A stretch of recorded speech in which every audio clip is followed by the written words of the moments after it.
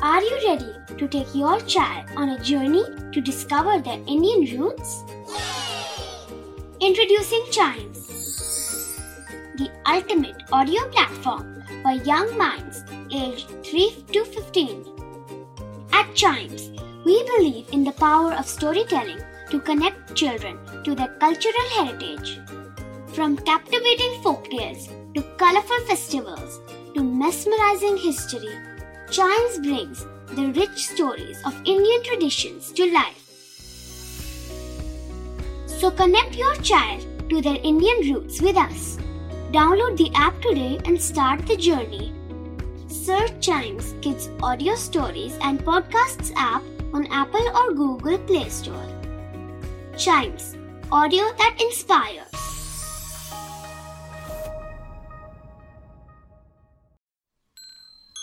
This is Chimes Radio Podcast.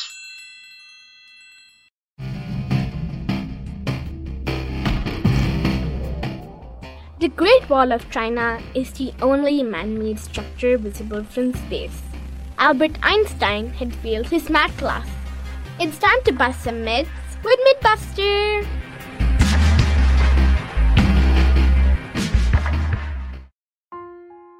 What happens if you spill water on your notebook or your clothes?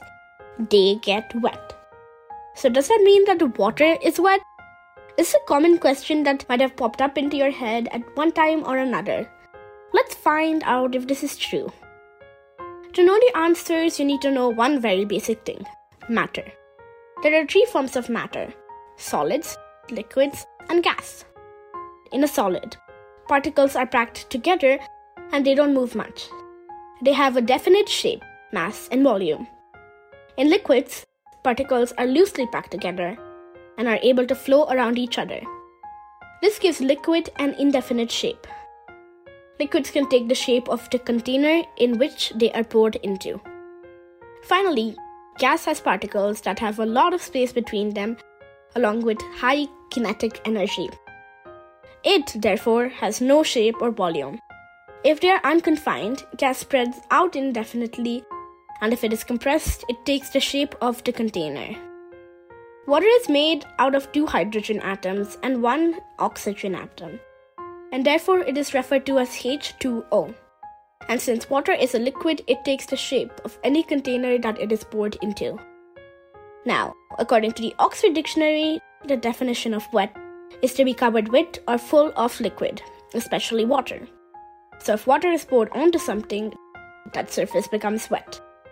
This process is called wetting and happens when a liquid comes in contact with a substance and a bond is formed between the two. An example can be, there is a pool. There is no water in it and therefore it is dry.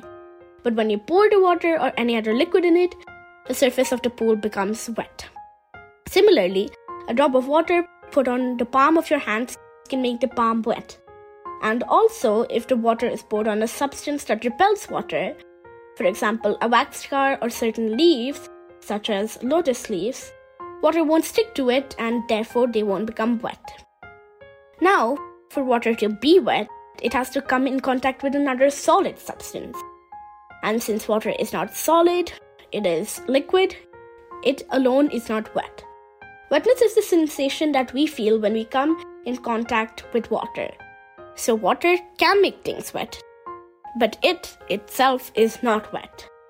So the myth that water is wet is busted. Myth busted!